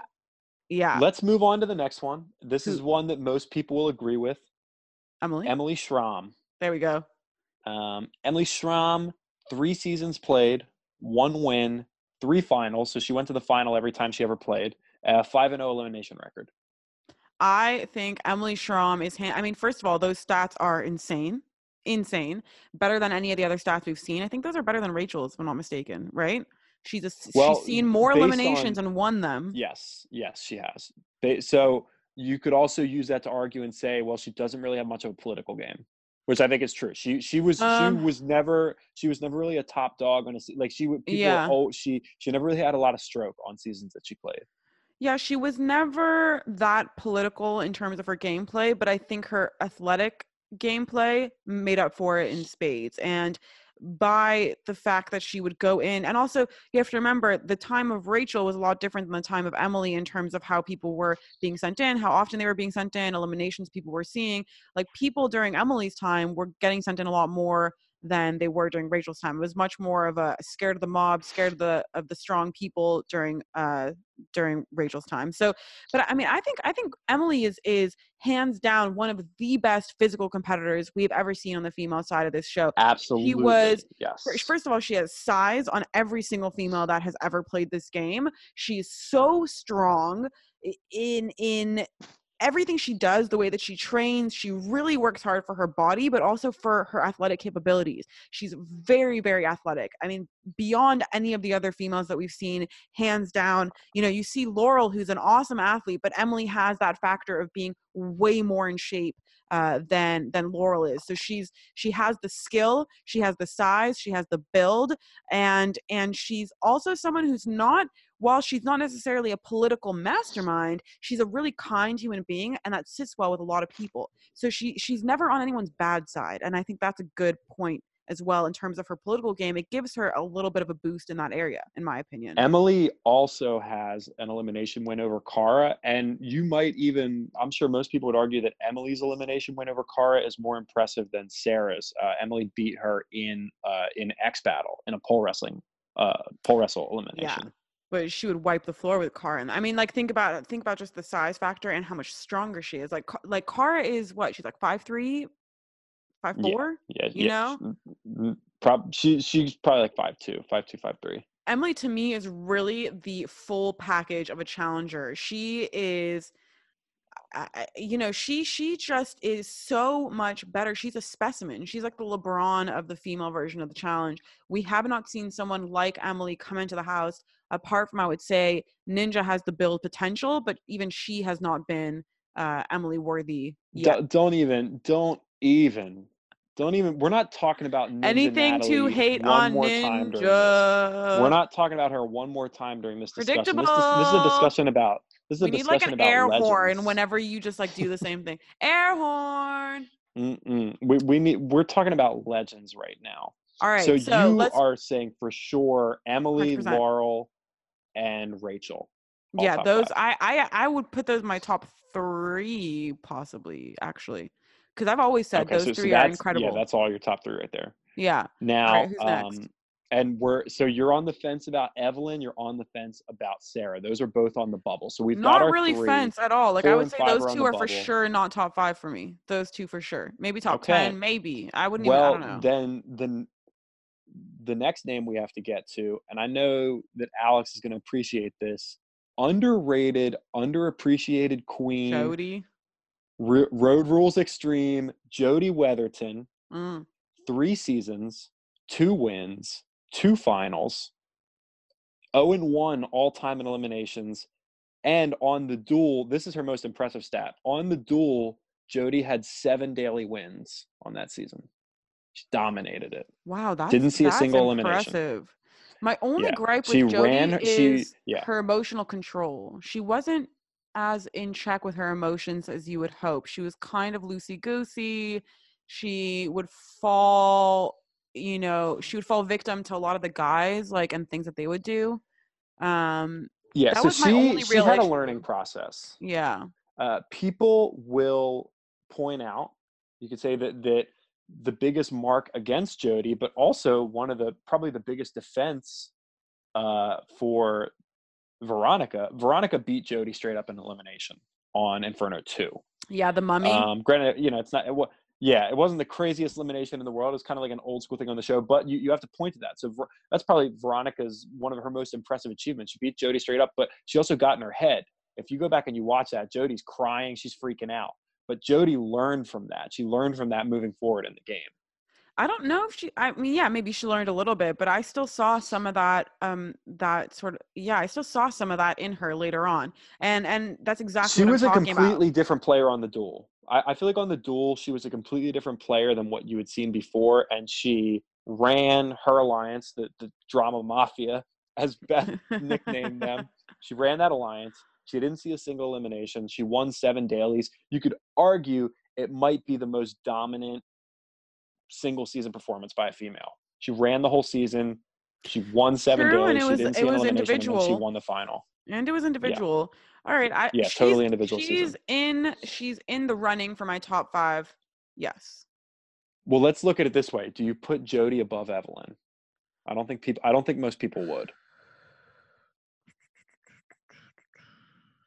The thing is, to me, Jody was more action, less talk. Evelyn was more talk, less action. So, in a way, I Interesting. would put Jody above Evelyn, because if I were to say a Jody versus Evelyn showdown in all aspects of the game, I think Jody would win. They both had a lack Yo, of this emotional control. is They both had a lack of emotional control. Think about it. That was both of their downfalls. And at the same time, Jody had more athleticism to back up her talk and guys, her this isn't how I emotions. thought. I wasn't really sure how we were going to do the format discussing this on the podcast, but I'm actually loving this. I'm essentially presenting Shani with all the facts, and we're letting Shani determine this. This isn't how I expected it to go, but I think I'm loving how this is going. So Shani's got Jody above Evelyn. So right now Jody is, and you put. So I take it you would put Jody ahead of Sarah as well. Yeah, for sure, for sure. That's easy. Okay, so Jody's occupying the 4 spot. Evelyn's in the 5 spot, and Sarah's in the Wait, 6 spot. So Jody Sarah just above got bumped Sarah. from the top Jody 5. above Sarah. See, that's actually an interesting one, because if I were to rate it on, let's say, eliminations, I would put Sarah higher. In overall performance, I think Sarah has done better than Jody. I will say All that. right. But I don't Okay, know, so because Jody didn't play enough. Jody didn't play as many seasons as Sarah. What I've seen of three Jody 2 wins in 3 seasons. what I've seen of Jody so far in that small sample size that we have, I would put her above Sarah. However, overall, in terms of All right. Sarah's whole challenge career, I think she's had more impressive moments than Jody did. I am going to just interpret what you're saying as you've got Hard. Jody in the 4 spot. And we're going to roll with this. We're going to Yeah, roll with let's this, do that. Let's people. do that. We've Let's got a roll with couple that. more names I want to talk about. Okay, keep I going. want to talk about a more current name, a hot topic. We've got a couple Ooh, people in here that might not be fans. Let's talk about ninja. Ashley Mitchell. Ashley Mitchell, shut up. We've got 5 seasons, 2 wins, 2 finals, 2 and 2 all time in eliminations, but actually 1 and 2 because I completely discredit their final reckoning elimination against Faith and Angela because they were mercenaries to start. So I don't count that as an elimination. So I'm going to say that Ashley is actually 1-2 all time in eliminations. Ashley, I would say all-time female challenger, She's numbers the all-time only, winningest. She's the numbers all-time winningest in terms only, of cash prize. numbers only. Ashley beats everybody. She has in She's got the dollars. So if we are only factoring in results, because I'm a result-driven human being, so in life, I usually only factor in results in terms of success and failure. And I would say Ashley has everybody beat. But if we're factoring in everything else, the process, we're actually analyzing the athleticism of these people, then I don't think Ashley can even remotely be in this category. I would say production luck has had a huge hand in a lot of her wins. Mm-hmm. And that's not to say she didn't like play up the luck and she didn't work around what she was given to better suit her and better benefit her in the games. But I would say that for the most part, Ashley's gameplay really wasn't based on the fact that she was like an athletic beast or a political champion or an intelligent mastermind whatsoever. She has several factors working against her. One, as people are pointing out, she has quit multiple seasons. Yeah, but I don't Um, really care about that. Two, one thing that I will never forget, and I constantly call out Corey on, Ashley and Corey lost an elimination to Nate and Christina on Rivals 3. I mean, that's just one of the worst Uh, results ever. Um, it's a pretty funny one. Three, we have been very outspoken about the terrible finals recently, and Ashley has won 2 of them. I just want to Uh-huh. remind everyone how bad the Invasion final was, and as Greg was saying earlier, Oh, like, why the hell did Laurel quit? Laurel could have so easily won the Invasion final. I don't know what the fuck she was thinking. Just to remind you guys, they stayed up all night to thread beads. hey. At one point, they hung Oh off my of God, I like a sailboat remember that mast. bead one. That Um, was the stupidest there have been some stupid ass finals. Yeah, I would yeah, say that she's won the bad stupider final. finals. Yeah, it's a bad Down. final. So Ashley is out of the discussion here. So we're gonna move on from Yeah. that. That was an easy one. Oh, let's talk about a queen. I want to talk about a queen. Jillian. Nope, not quite. I Ooh. mean, that's my queen. That's my personal queen. But I want to talk about a queen who never lost an elimination, a multiple time champion, and the only person on this list that I might say is better than Rachel as a political player. This one goes out to the Brainiacs. I've met her in person. Ugh. We're I'm gonna sit back talking for this one. Susie Meister, Queen Susie. Boo. Susie was a You bully would. ass bitch. Oh yeah. Well, let's read off these stats. 4 seasons, 2 wins, 4-0 in eliminations, and she went to Ooh. 3 finals. However, her first season was Who extreme were challenge. her elimination wins against? I'll Just read them up. read off Her that her list. first her first season was extreme challenge, so there was technically no final. So when you look at it that way, she's been to 3 out of 3 finals. Her elimination wins were against, and I quote, she beat Kim, she beat Wow, so Jen, impressive. She beat uh, Kim. she beat Jen G Jen on Inferno before 3. Jen before she got athletic. Ooh, Shani, your bias is shining through on this topic right now, and I love it. I Is it live shining for brighter it. than my ring light? She beat Jen. Yes, your ring light. She beat Brianna, Kim, and the legend Wow, Casey Brianna. Cooper. Wow, Casey Cooper. Brianna, Casey. So the only one human being, and I love Casey, the only human impressive in that list is Jen, and she wasn't even that strong back then. I'm sorry, but Susie's entire gameplay was political, and while it was amazing, are you kidding me? Like let's be real here in terms of her athletic competition. She played the scaredest game. She was always a bully. She was so rude to everyone. Her whole gameplay was basically being the guy mob version. And I'll give her her political game. I will 100%. But in terms She of knew how to competition run a wise, season. but She in knew how terms to of run a competition, season. I will not give that to her. I don't think she was that great of a competitor. I think she was a shitty competitor. She was an You should entitled brat of a competitor. But when it you came to should go politics, yeah, rewatch I'll give her that. Inferno 3, because there's several moments where she's on the brink of going into elimination and she has to come out and she has to fight for that life shield, and it's really impressive. I'm going to go to bat for Susie. I'm also going to say I've met Susie in person. She's pretty tall. Like on the female spectrum, I Was would she have to look wearing at. Hold on, heels? Was she hold on. wearing heels? Was I'm she gonna pull wearing up a. heels? Was she, No, I'm was gonna. she, was she wearing was she wearing heels? I would say Susie's a solid 5'7".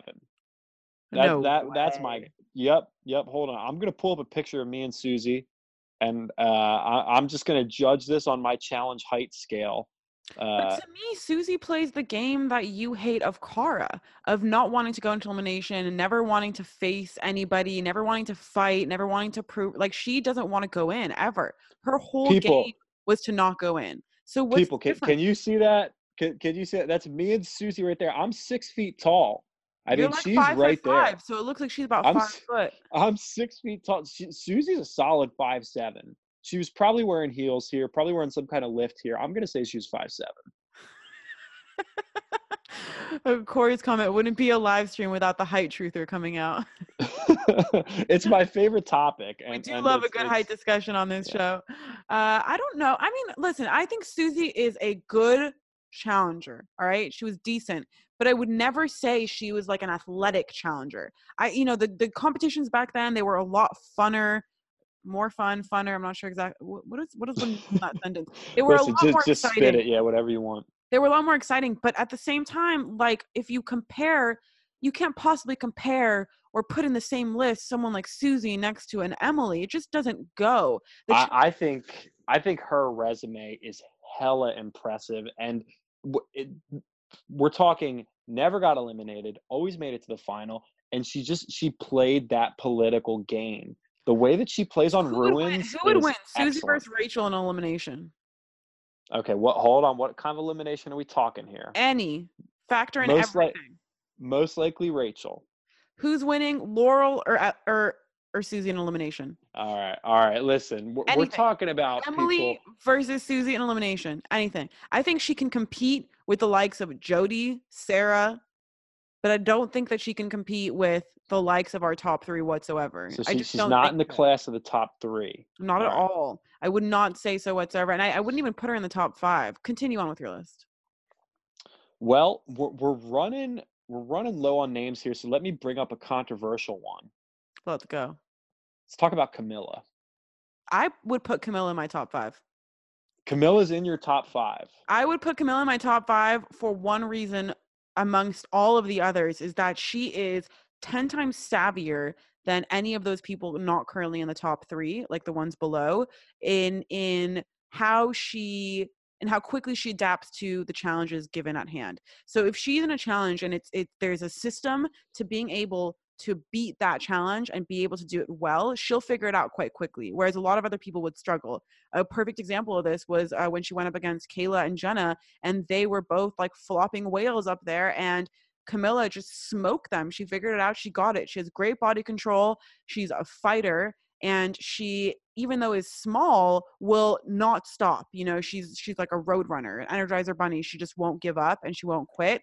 The one area I think she downfalls on, which I think a lot of the people on this longer list do, like Jody and Sarah, is the emotional control. Again, that's something that she just doesn't have that the top three have.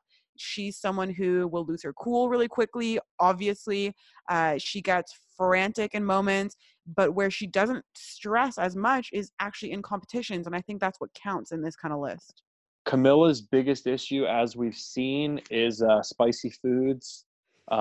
If you get to an eating portion of the final and you've got a hot pepper on the table, there's no telling how Camilla's going to react to that.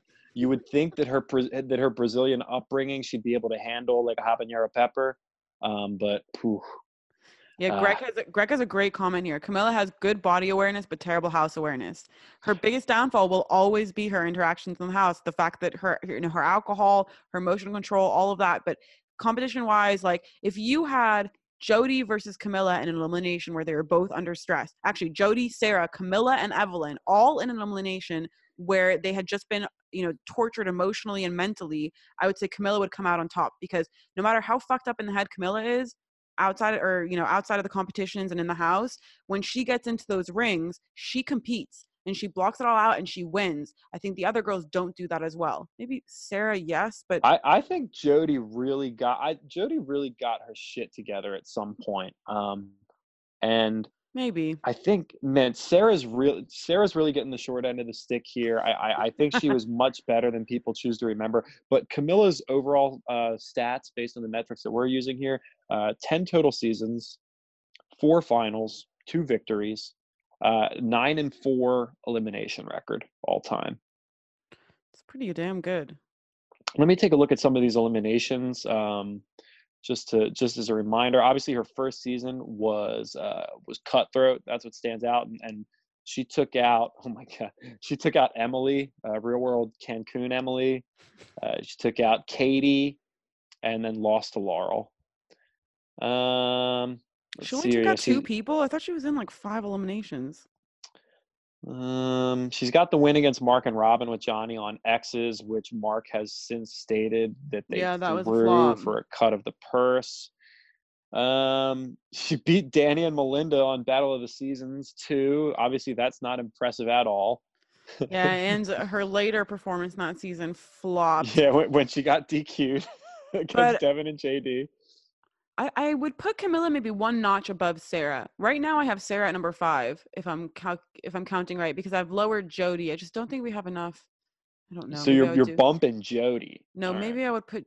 Yeah, I think I have to bump Jody, just because the one thing we didn't get to see of Jody, I agree that she changed and she improved, but on the duel, we didn't get to see her compete in elimination. And I think if we had seen her in elimination and she would have done very well, had her head together and on straight, I would be able to rank her highly. But because all we saw was her in non-pressure situations on that season, apart from the final, I can't grant her that same kind of I think that praise as Sarah. her political savvy is what stands out there. Now with Camilla, I would say that Camilla's elimination wins are very unimpressive outside of Laurel on Invasion, who has pretty much said that she threw that elimination. That stands out.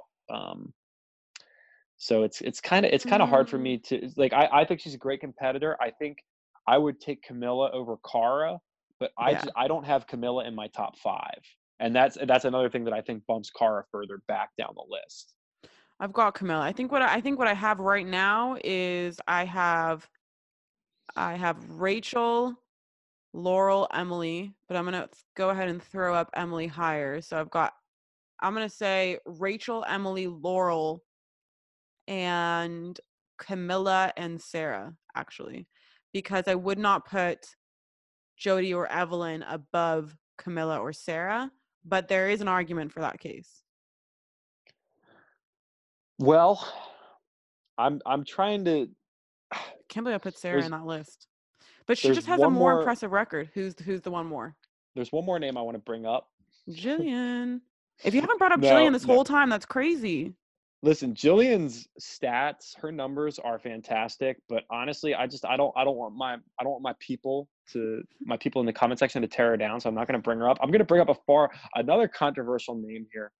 My girl, my Facebook friend, legend, queen, Tori Hall.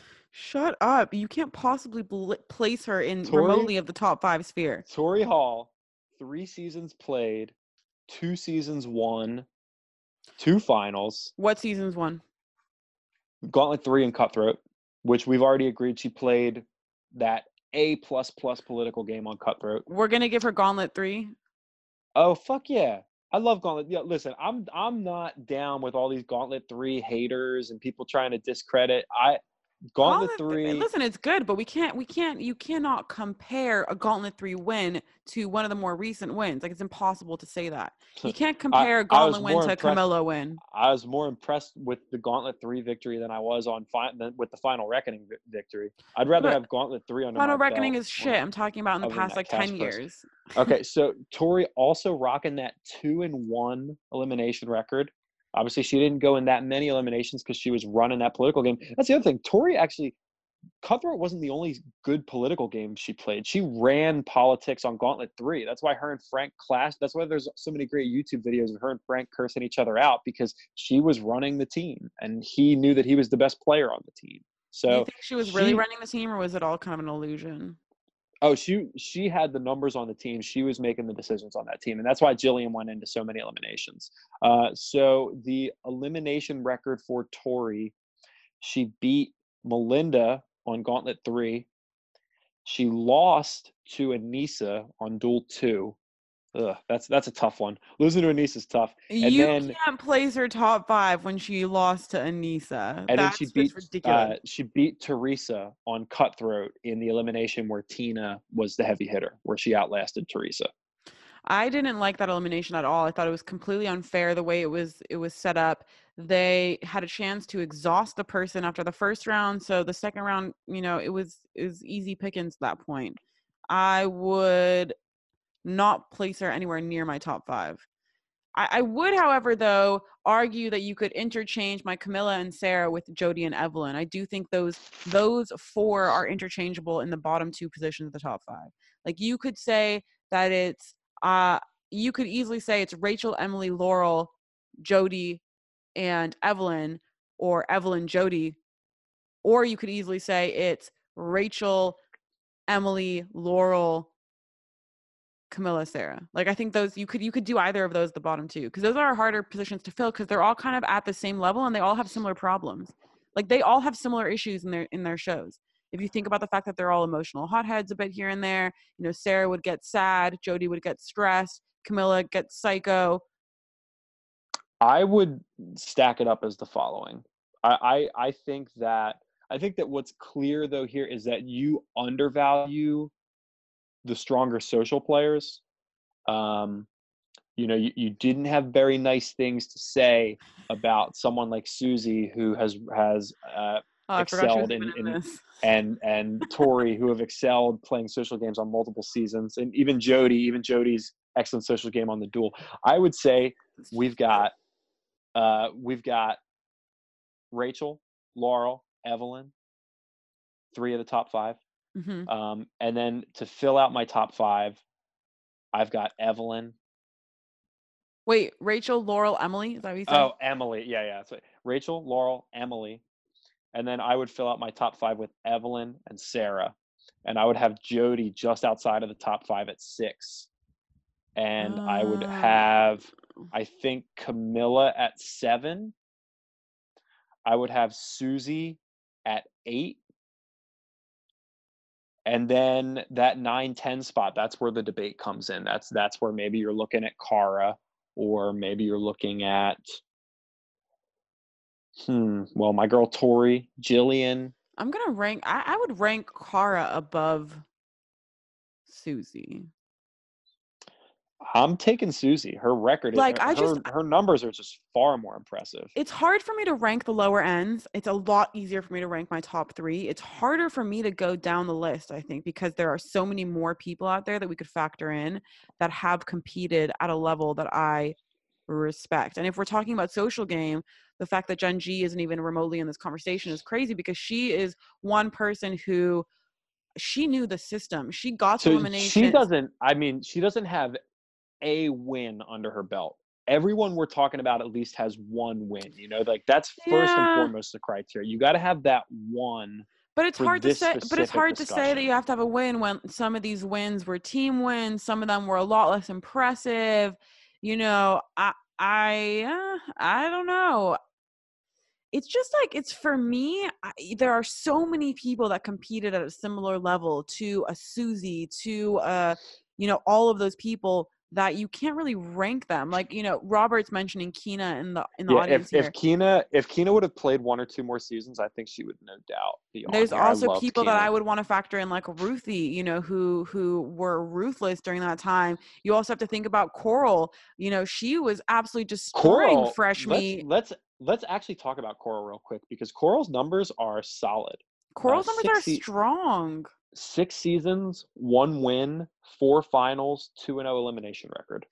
That's an That's nice. amazing, Yeah. amazing set of stats. Like I would easily place Coral above Susie in that way. She, she had if she had continued on, or if she was in a later generation of the challenge, she would have been a beast during some of these moments, some of these crazy finals that we saw after her time. In the X's finals and things like that. Like she would have smashed those. Yeah, and the other thing to keep in mind is that so Cora went to 4 finals out of 6 total seasons, and one of the Marcy, finals. get out of here with DM, dude. She is nowhere near the top 10. Maybe like top 5 people, but not top 5 challengers. Yeah, Veronica definitely deserves credit. People hate on her. I think Veronica is awesome.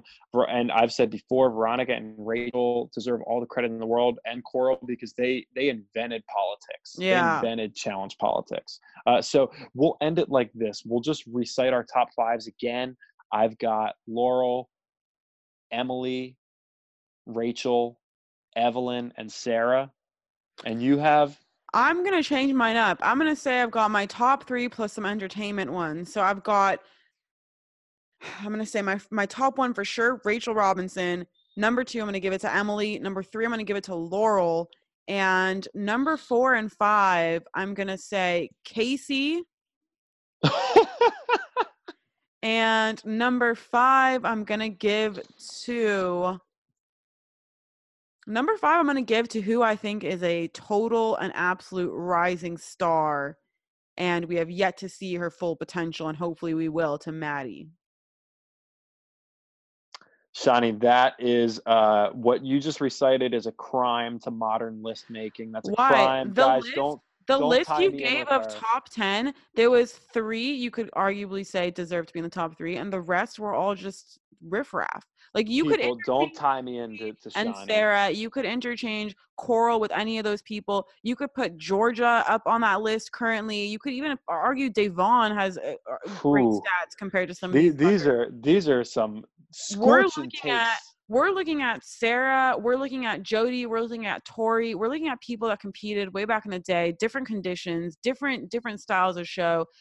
You can't say Sarah had a great uh, political game whatsoever. You can say Susie did, but then where's her athletic game? You could argue Evelyn was good, but where's her emotional control? You could argue, I mean, all these people have these massive downfalls, and the only people that you can really say were absolute specimens of challengers are those top 3, and the rest are really interchangeable. You cannot fault Rachel, Emily, or Laurel in terms of their challenger ability, apart from maybe tiny moments in their career, specific eliminations or I, competitions. As a I'm whole, looking at the total package, and there's people that could compete physically, they could compete socially. They brought the entertainment. Obviously, you look at those 3 girls that yeah, they're physical specimens for sure. But I know and that for me personally, social. there's a little more of that goes into it. And Jody was a physical specimen as well. If you look at her on Not the duel, really. she's in crazy shape on the duel. Go She's back and check not that out. she's not built. She's just like slightly lean, but she's not anything insane. I wouldn't rank her. I wouldn't have been Greg, scared of Jody.